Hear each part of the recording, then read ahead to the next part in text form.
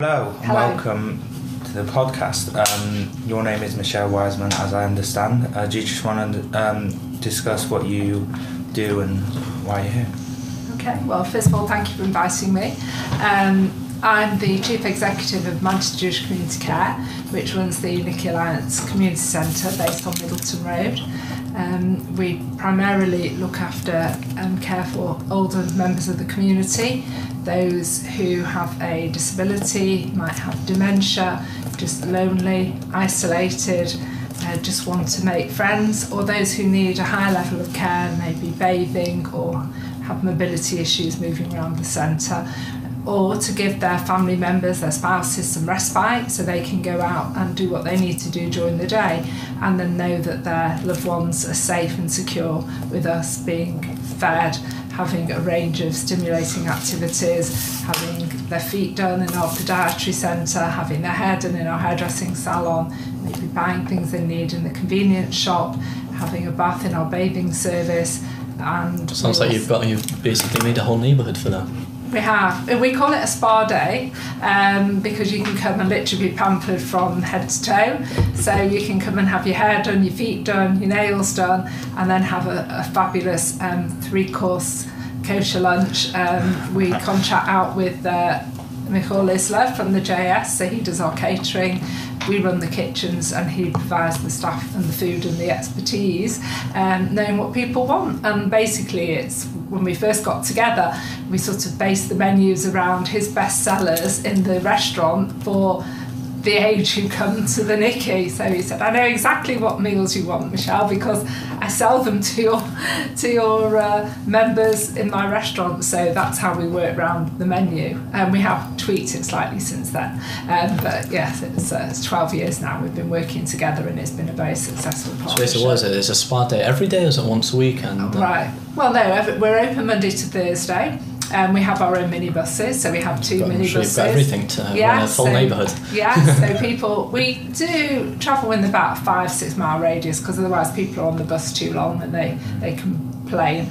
So, and it's not comfortable for them. So some members bring themselves in still, some still drive, their family will bring them in, their carers will bring them in, or some who don't want to come in on the bus will just get a taxi in. So you basically provide, what's the main things you feel that helps old people? Is it that gives them a community? I'm just really interested to see how it helps them. I think it's that sense, yes, of community, of socialisation, because during lockdown initially we had to close for 14 months, and before we reopened I went out to chat to everybody, those who would see me, either in their home or in their garden, and they were just saying we really miss the socialising. We've forgotten how to socialise in a way because we've not spoken to anybody properly for 14 months, or maybe it was the odd neighbour or family member. So they really miss that socialising, and also just all the stimulating activities that we offer, because we're not a day centre that just offers bingo. In fact we don't even do bingo. We've got a reminiscence room where we do reminiscence. We have a discussion group that sometimes gets quite heated, even though we try and stay off politics, religion and football. That's the most exciting part. And after that, yes, it's difficult. But they sort of creep in, especially on Monday morning. You can't keep those out. When there's been very exciting football at the weekend. But seriously, we do have discussion groups. We try and get some of our members to lead those as well, just so they become more involved in the activities we offer. We have entertainment, we have singers who come in, we do quizzes, we have exercise. Again, is a lot of thing that people miss during lockdown, because yourself, you could have an exercise bike at home, but you probably wouldn't use it. If you went to the gym, you'd probably use it. Yeah. So you need that encouragement. So we do Tai Chi, we do yoga, and we do armchair keep fit. So those 3 activities were, a lot of people said that's what they really missed during lockdown. As much as they tried to get up and do some of it wasn't the same. So that was what so that was what they really missed. So I think that's really important, the exercising, the stimulation. And we have a computer suite as well, where we've got about... Do you only help? Because it seems like you're giving them a whole village. Is it only for is it for any not old, but any older person? Or is it for anyone with a disability? Or anybody can come along who feels that... We ask people to come for the day, but some people, it's too much to commit for the day because they can't get up early in the morning, they struggle to get up, or it's too tiring for them. A whole day from, say, 9:30 till 3 is very tiring. So some people come for a sessional for the morning or the afternoon, just to go in the art studio or to certain activity, entertainer, or to do reminiscence, or... How many... It sounds really, really big. From what you sound, how many participants do you have? It's just really interesting. So we have about 80 members who come, but some of them come more than once a week. So some will come 4 days every day, some will just come once a week or twice a week.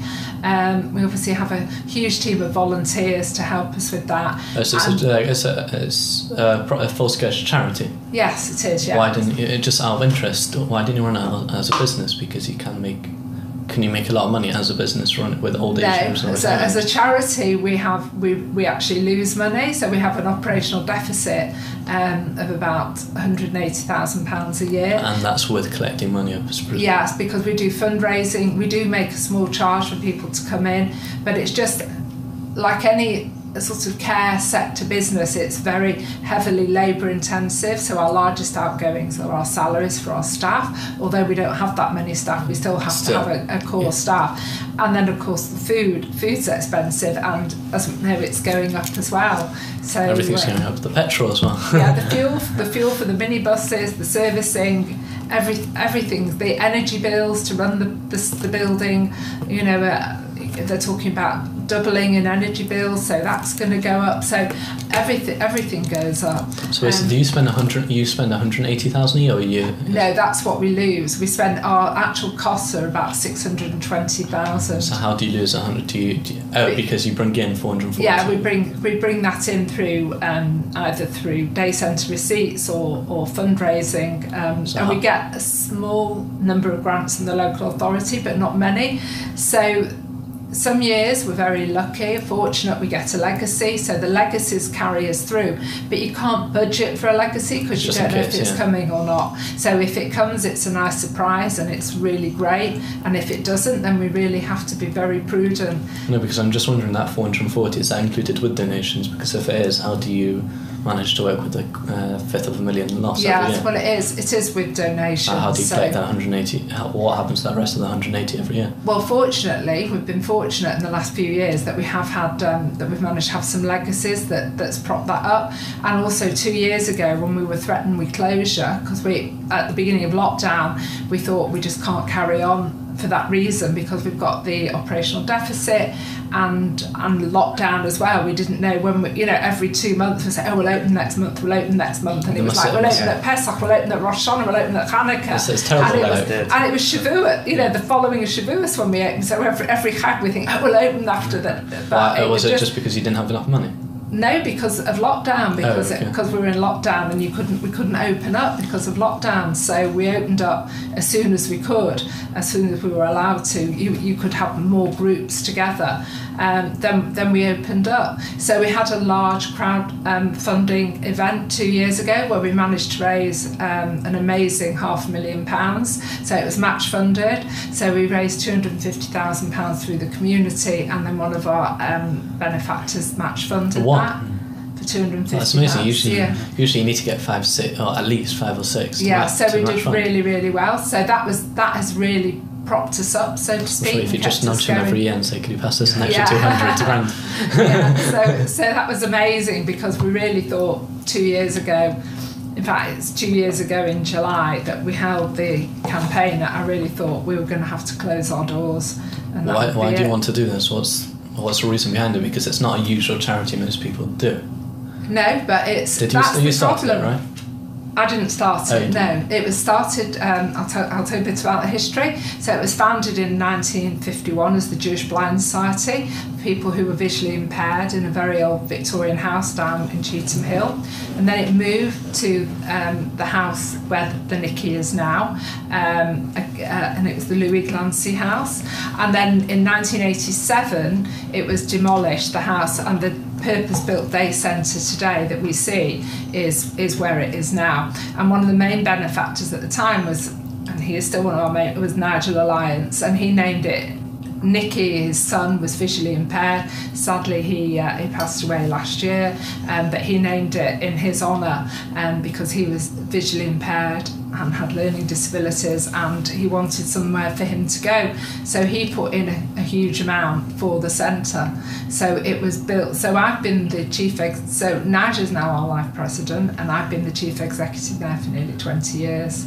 So why did I want to keep it going? Because it's such an important part of the community. And in fact, it was, I mean, I knew how important it was. I know how much everybody enjoys it. Everybody says to me when they go home, I speak to each and every person before they go home in the afternoon.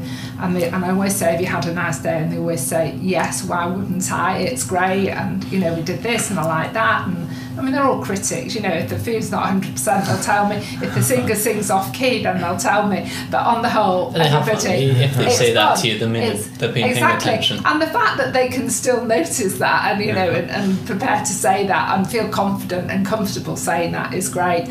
So it was just, but it's just a community, it's so warm and vibrant, and we create it as a family atmosphere. I'm just wondering, because it sounds absolutely amazing, and I don't really hear many people that do this. Usually people say, and I'm included in this, let's do stuff for the youth and make that, because they're the future. And people really, as far as I see, and I'm sure you might back me up on this, a lot of them probably neglect. They do, very much so. And it comes to when we do grant fundraising from trust funds, a lot of them will fund, yes, young, and I'm not saying that's wrong at all.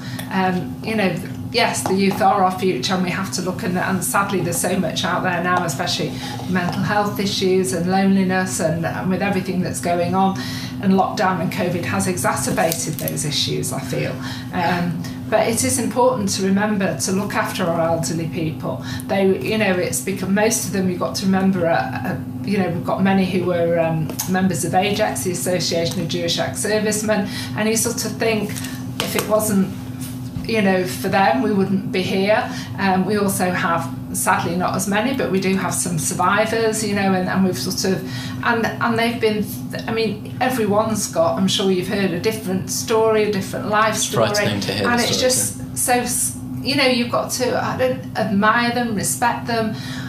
You know, they're just incredible. And you think, yeah, we're here to give you the best quality of life we can for the rest of your life, you know, and that's what I feel we do.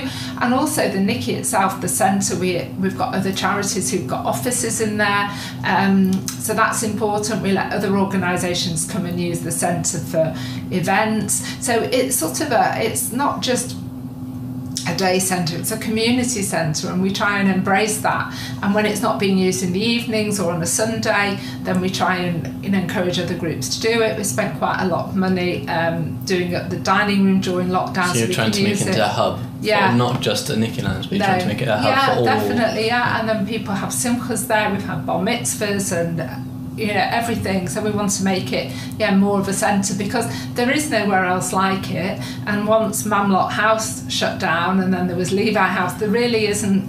So you're the only one in Manchester, really? Yeah, there really isn't anywhere like it. I mean, I know we've got Maccabi Sports and Community Centre, but they're focusing on different angles, whereas we're unique. And when we were when we thought we might have to close last year, I can't tell you the number of people who got in touch with me and said, Michelle, you can't let it close. You know, what about yourself? Because obviously you spend a considerable amount. I was just heartbroken. You know, I was working 6 days a week to try and save, you know, and do this, motivate people, get the teams, do the fundraising. Yeah, I mean, I was just devastated, really. I was just thinking, I didn't want to be the one on my watch to let it close. I just thought, I just can't do that. Everybody, including me, has put too much, you know, we've invested too much in it. And just talking to people when they were upset when we had to close, because we shut the week before the national lockdown, because we knew already on the 17th of March that things weren't good and that people weren't coming in. They were scared, they were frightened. I remember talking to one lady and she said, at least in the Second World War you knew when the bomb was coming, you had a siren, a warning. With COVID, it's the silent killer, wasn't it? You had no warning. You didn't know if the person next to you had COVID. They'd give it to you and God forbid you passed, you just didn't know. So they said they were more scared in a way than they were in the war, because in the war they said, well, we had air raid shelters, we knew when the bombs, not saying that sadly that there were bombs and blitz in Manchester, but at least they knew it was going to happen. So we knew then that we had to close and the staff were wary about coming in. So we've got to look after everybody. We've got to look after our members. Obviously they're a priority, but our volunteers are very important, our staff are very important, everybody is equally important, and we had to look after them as well. Yeah, you keep circling back to COVID and obviously shutting down everything, lockdown. Yeah. Was there no online, Zoom maybe, things that you could have put on for the... Yeah, we did. Yes, we managed to get some, we got some activity packs which Manchester City Council were doing. We made sure that every single person was phoned twice a week, so either staff or volunteers would phone everybody to make sure they were all right. Obviously the number of Meals on Wheels that went out triple, because a lot of people come in, have their main meal at lunchtime, so we sent out meals to them. I also managed to get some funding and some donated for iPads and laptops. The only problem was at the very beginning nobody could go in to show them what to do, because nobody could go in, even their family members, because you've got to remember that we had, some of our members are in their 80s and 90s. Their children, they don't know how to use them, but also their children were in their 60s and 70s with themselves shielding. So, it was sort of their grandchildren that needed to go in and show them what to do, and that wasn't always possible. And then they were wary about, at the time you couldn't go to your grandma. So we did do that. We did keep in touch with everybody on the phone. As I said, we made sure everybody got 2 calls a week to check they were all right, because that was very important. That contact was so important, because you'd ring them up and they'd say, I've not spoken to anyone for 2 or 3 days until you've called. And that continuity. And made sure that they weren't so lonely and they weren't depressed. Well, it didn't stop them from being depressed, but it helped them. Well, just that, to know that somebody's thinking about them and caring about them, because shutting them up in their home is the absolute opposite of what the centre's for. We're there to alleviate loneliness and isolation. Is there any other way that the government could have changed it to help you, or is that the only... I don't think so. No, I think what they did was right.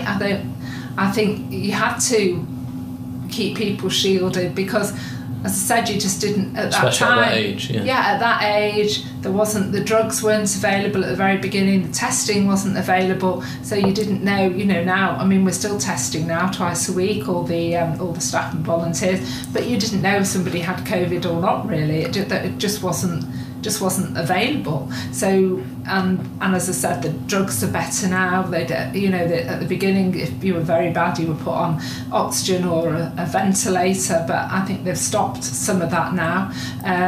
And it's just, so it was very difficult. We did, those who had a mobile phone, which a lot of people have with WhatsApp, we did quizzes on WhatsApp. So we did a WhatsApp quiz, so everybody had sort of join that. Yeah, so that was something to do. So we did that once a week, and people appreciated that. And then if somebody didn't sign in, you'd think, are they all right? So you'd phone them up after and say, why didn't you join the quiz? Oh no, I fell asleep, or whatever. So, but yeah, it was very important. And just wondering, just circling back, I asked you a question, I really interrupted, but about your motivation to start, because for me, for example, I feel very connected to the youth because I'm quite young. Therefore I'll throw a lot of projects for them. A lot of the stuff I do, that anti-bullying project I told you just before we started, and that's because I feel towards it, and that's all about working with the education system to making that better for the youth. So there's some emotional connection. There's any emotional connection with you to why you've already taken such a large step in trying to help the community with the more older people. Well, I did have older parents myself. Sadly, they're no longer with us. And I think a lot of us feel that we want to to look after and treat our members how we would want our parents to be looked. And also when we're nearer their age than we're nearer your age. So we sort of think, this is how we'd want to be looked after and treated. And as you said, we've got to, we should, respect our elderly and look after them and care for them.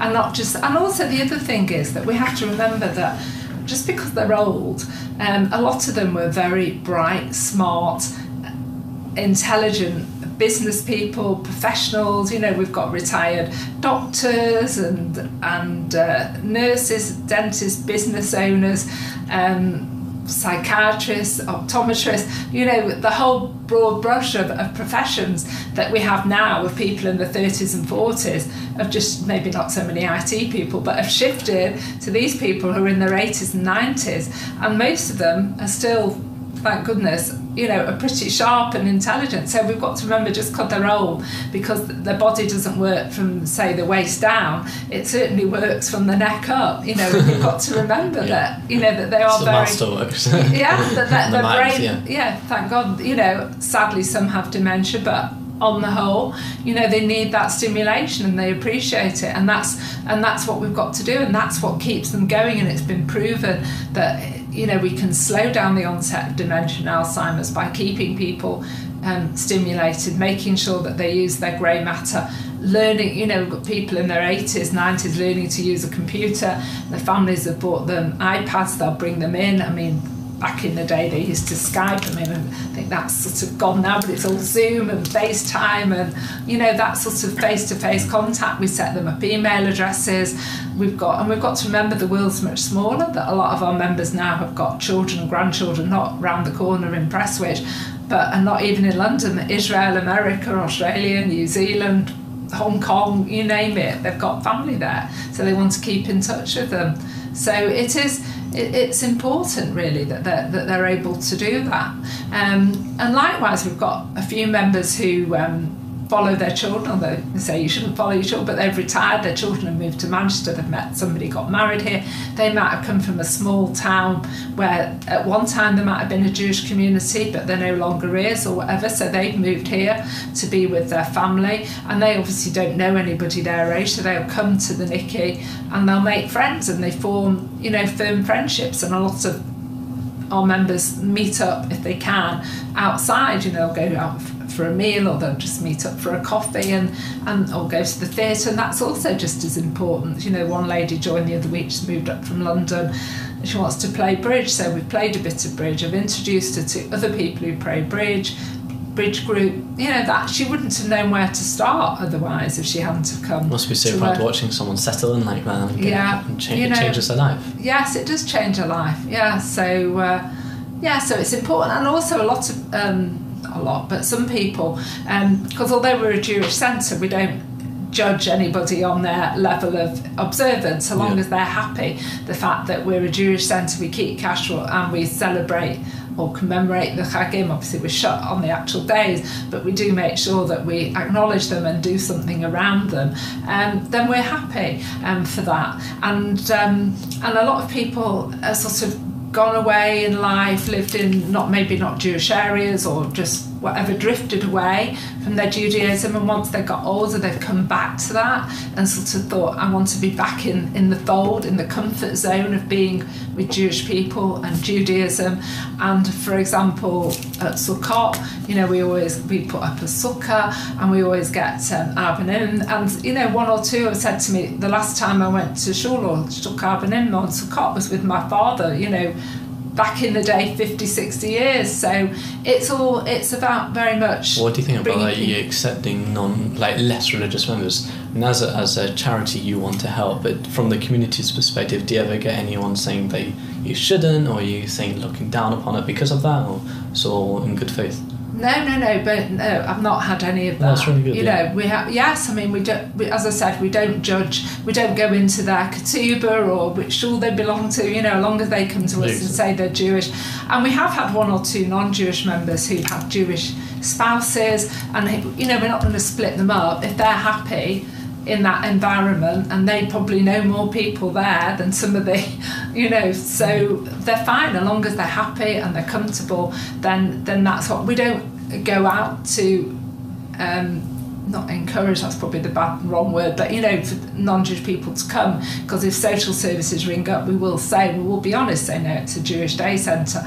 But if we've got somebody who wants to come, or a spouse or a friend, and they're comfortable, then yes, we're there to look after them and to care for them. How does the government deal with that? Like you say, you're only a Jewish centre. Do you collect money off the government? No, we get. So we only get a little bit of funding from Bury at the moment now, because we're in Manchester, but on the cusp of Manchester, Bury, and Salford. Yeah. So we used to get funding because we used to have residents from Manchester and Salford who were funded, but the very few. Manchester now is. Everybody's shifted into Bury and to Prestwich and to some extent from Salford, and they've moved the goalposts, the local authorities, for those who meet funding criteria. So we only have maybe 8 people who come from Bury who are funded. So I'm just wondering because of that, because let's say for a school, they say they're funded by the government, they can't really turn down pupils. No. But if you're funded by the government, and let's say there's someone that's eligible for funding, can you turn them down? They probably wouldn't be referred to us in the first place. Yes. But if they were, would you be able to turn them down? Or just wondering the hypotheticals. It's always interesting. We probably would, but we probably wouldn't. We could, but we wouldn't. We'd have to somehow push them away. We'd have to look at each person on their own merit and the case, and why would they want to come to a Jewish centre? That there's that as well, isn't there? So.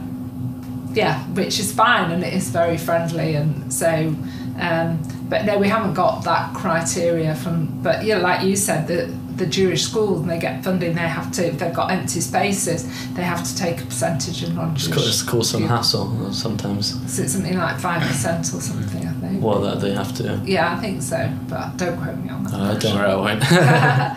But yes, it has caused some, and especially some of the schools like King David in Liverpool, they've got more non-Jewish pupils than Jewish, I think, haven't they? But I think the school in Manchester, I think they are getting the numbers now. And I know in London, when my children lived, the Jewish schools all oversubscribed, heavily oversubscribed.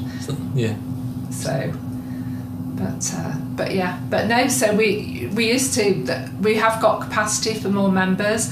We did used to have a waiting list on certain days, but we do have availability for more members, and we welcome new members very greatly, very much so. I think Aaron used to go to one of them, so we can throw him there. He used to. We mentioned before that. Society, there's some people treat older people differently than should be. What would you say? There's any particular issues people have with that, or I don't know, just around that topic? How could it be changed?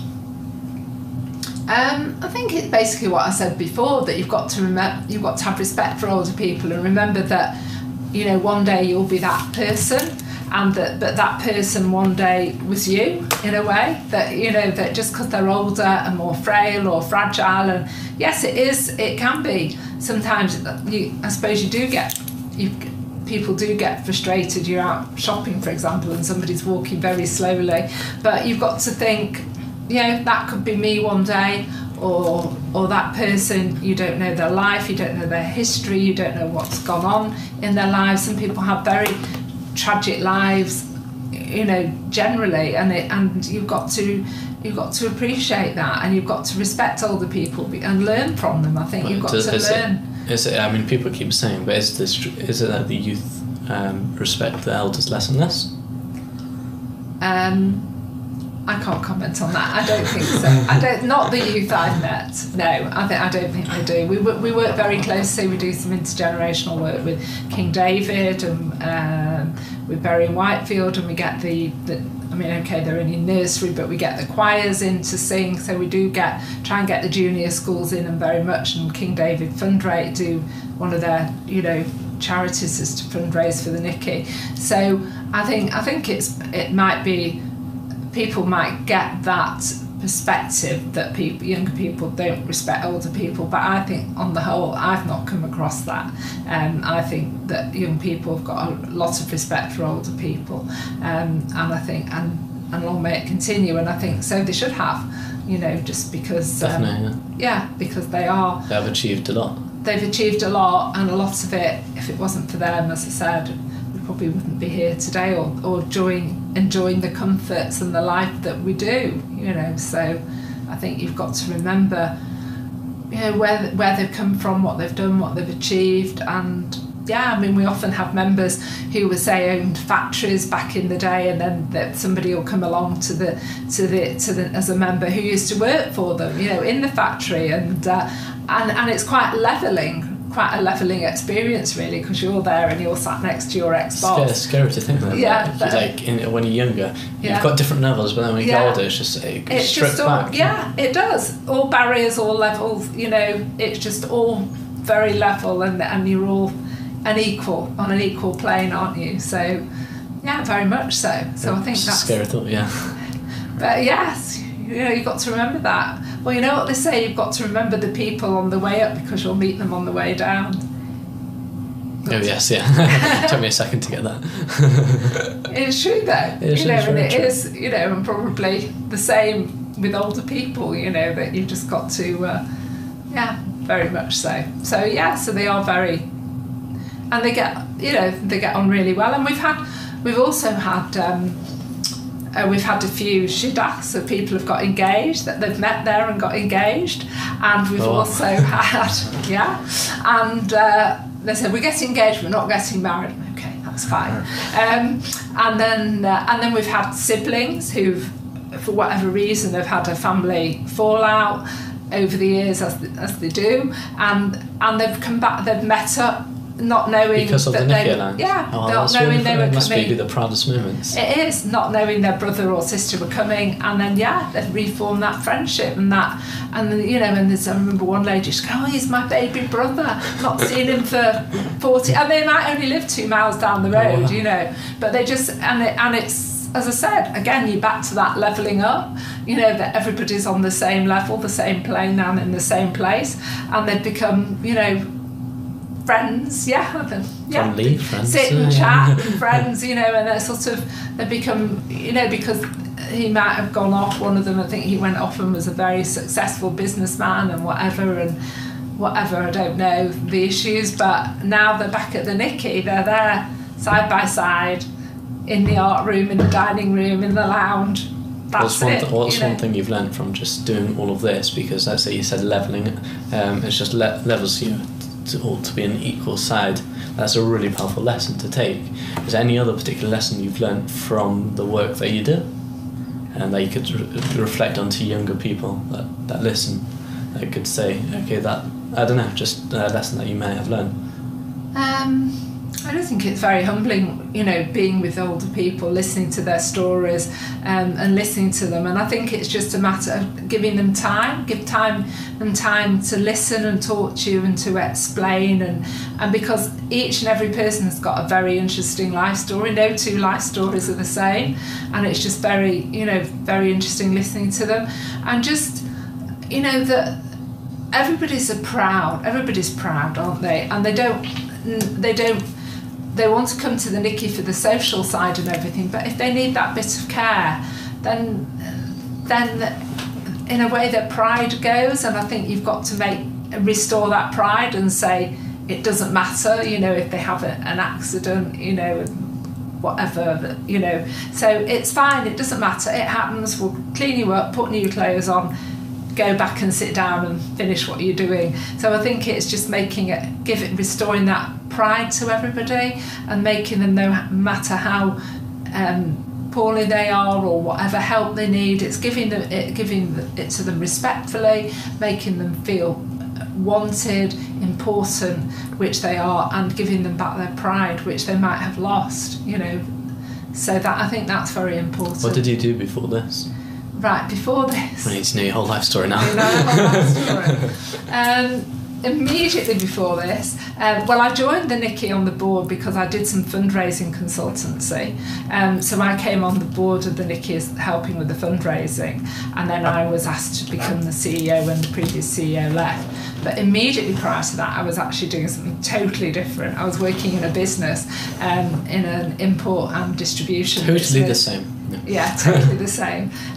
So that was when my sort of, I suppose, business organisational skills came in. But many years ago, I used to work actually at Jewish Social Services, which is now the Fed. So you do have experience. Yes, and then before that, I worked for a group of nursing homes. I was the area manager's assistant, so I used to assist her. And two of them were brand new nursing homes, so we went basically from having no staff, from the recruitment, from the cleaners right up to the matron and the administrator. So what was your step up? Because obviously what you do right now is not a low position. You have to look over $500,000 a year, and that's it. So what's the step? What's the journey been from when you first started your first job all the way to here? No, our journey has been just getting more involved in the community, because the person who was the chairman at the time who asked me to join knew me through Whitefield Shul, because I was chair of the Ladies Guild there, and I used to work with her on the Ladies Guild. So I was very involved in the community. So she knew me from all my voluntary work at Whitefield Shul, which is where I lived at the time, and then gradually working for the different nursing homes, and I worked for Scope as well. So it's just been a gradual incline, and then doing the fundraising, doing fundraising consultancy, and as I said, working for a small business, so I've got all the business and organisational skills from that, and then transferring that to my role as the chief exec at the Nicky. So I am used to dealing with funding and budgets and buying and selling and negotiating and importing, contracts and recruiting and everything that it involves, really. So I have got that experience. So it's a matter of pulling everything together. At the time, over 20 years work experience, pulling it together to create that role. So you slowly step up and stuff. So when you first, what's the background? How did you? The first job you took was it in nursing? No. So my very first job, I worked for.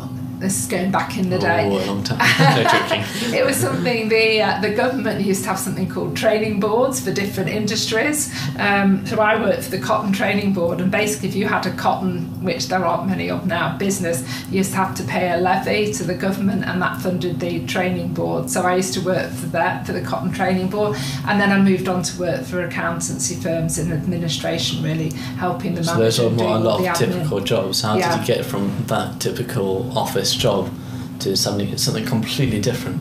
Well, it's sort of gradual. From this to nursing. Well, I worked for a group of care homes, so I went from being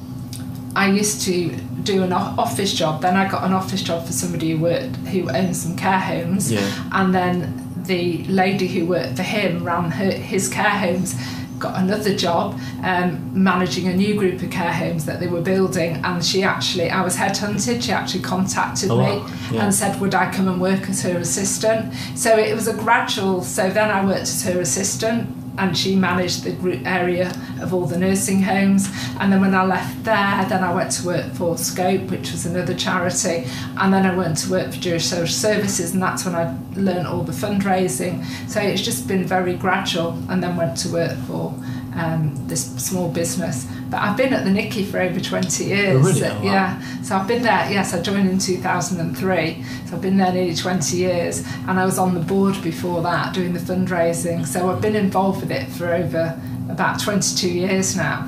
So it was quite, I could pull everything together to do that. But I was also, at the same time as becoming chief exec, I was elected onto Bury Council to represent Pilkington Park Ward in Whitefield, where I lived, as a councillor. So it was a very steep learning curve. Within a month, I became the CEO and a councillor. How did you manage to balance both? I just did. I think it's just a matter of being very organised, and in the middle of those two was Pesach. I called it the 3 Ps, so politics, Pesach, and but anyway, but no, it was fine. Yes, I mean, it's just a matter of being very organised, which I think you have to be, and there's lots of different strands to the role. Just on the point about politics, I'm very interested in politics. Do you think being a councillor makes much of a difference? Can you, as your powers of a councillor, can you make any difference in the community? I'd like to think that I have made a difference, that I have helped people to do how various exactly things. does what you do? Could you like go to the to Christian Wakefield or to whoever, the local MP, and say, I want this changed? Or how? It's more sort of, the MP has some influence, but not a lot. But on a local level, it's more the council, the leader of the council and the councillors, and whatever the issue was. I mean, I'm not going to go into individuals because of confidentiality, but I have helped, different people with planning applications, telling them what to do, how to do it, the best way to go about things if they've had issues, with parking and so let's say someone called listening to this podcast and said, okay, I need help for a certain thing, whether it's a business, a charity, they would contact you, and you would go to the council. Yeah, they could contact that. I'm not a counsellor here anymore. I know, so I'm saying for where you are, they would contact they could come you. to me. Yeah, they did. You would go to the council and try, just because you know the people there. Yes, so it's a matter of knowing who to contact. So I'm just wondering, is being being a counsellor just based more or less like saying, I want to help the community, and now they've got the contacts to do so. Yeah, and I have been able to use that council. When I was a counsellor, and even now I'm not a counsellor, I've still got contacts on Bury, still been able to do that to help some of my members if they've had issues, local, issues with housing or bins, which are very important, and just small, issues like that, filling in forms for things, then I've been able to do that. So I've been able to draw on that council experience to be able to do that to help people. You could probably also help Nikki Alliance at the same time through the council. Yeah, hopefully, yes. And get people along and visits, and high profile people to come and visit. So why are you interested in doing politics at the same time? What's the interest in politics? It was like you said, really, to help the local community, and if I had an issue, I'd contact my local councillor, and they probably weren't very effective, and as you do, you sit there and think, well, I could do better than that, and then and I remember thinking, maybe, and then I thought, no, I'm too busy, and then somebody contacted me through the Shul, actually, he's a member of Whitefield Shul, and he said to me, I've seen your name on the list of members, member of the Conservative Party, we're looking for local councillors. Was it David? Sorry? Was it David that contacted you? No. This is going back a long time ago. This is going back to 2002. Someone else contacted me a few weeks ago, like 2-3 months ago, asking me to run as well. Oh right, was that David Silbergen then? No, that's I actually met him as well. Right. That's David Cohen, I think his name is. Oh right, okay. That's the issue. I wasn't sure how much power or how much he can help. No, you can help, and it's a matter of building up good relationships and at what level you want to do it. So they contacted me and said, would I stand? And I went, well, why would they want me? And so I went along, and that was sort of how it gradually shifted along, and then I ended up being a parliamentary candidate in 2010, and then I was the mayor of Bury as well, so it all sort of escalated from there, really. How's the experience as a mayor of Bury? Oh, it was amazing. That was really the best ever. I mean, because it's apolitical, so you've got no political agenda. Oh, wow. And people want to see you. When I was the parliamentary candidate, everybody, if you said, oh, that piece of paper's white, they'd go, yeah, but why are you saying that? Whereas if you said as the mayor, that piece of paper's like, yeah, it is, it's a very nice piece of, would you like it? Sort of thing.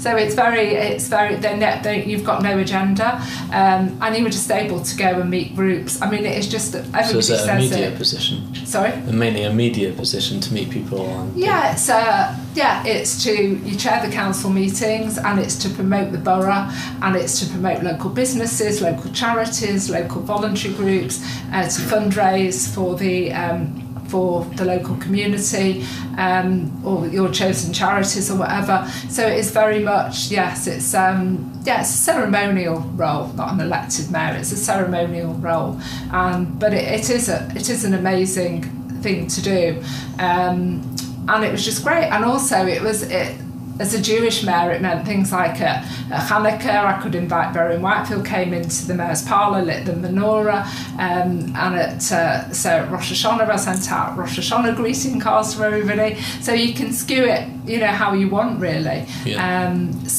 It was an amazing year. And just going to all the local, the synagogues. I mean, I've been to most of them anyway, but just being invited as the mayor, and then, it was an amazing year.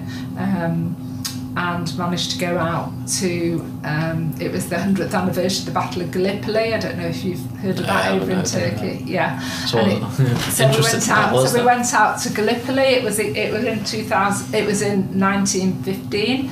It was Winston Churchill was the Home Secretary, and he's probably one of his not better moments when they sent troops over to Gallipoli in Turkey, and they were just ambushed, and so many thousands were sadly killed on the first day of the war. But then Lancashire Fusiliers, who's based in Winston Bury, Churchill sent them. Yeah. I thought Boris Johnson admires Winston Churchill. Look what he did wrong. So that was later. This was in the early days, and they won 6 Victorian Crosses before dawn. That's what they're famous for, 6 VCs before breakfast, which were on display at the Fusiliers Museum in Bury at one point. So it's quite interesting. I mean, just regarding politics, I didn't know you had such a position in politics. Yeah. So now I live over in Fylde, as you know, and I'm back on Fylde Council. So it's very different to Bury. Bury is very political, and we've got a clear opposition. Well, Bury Labour in control. Obviously, you've now got a lot of Radcliffe First councillors. You've got independents, and you've got the Conservatives.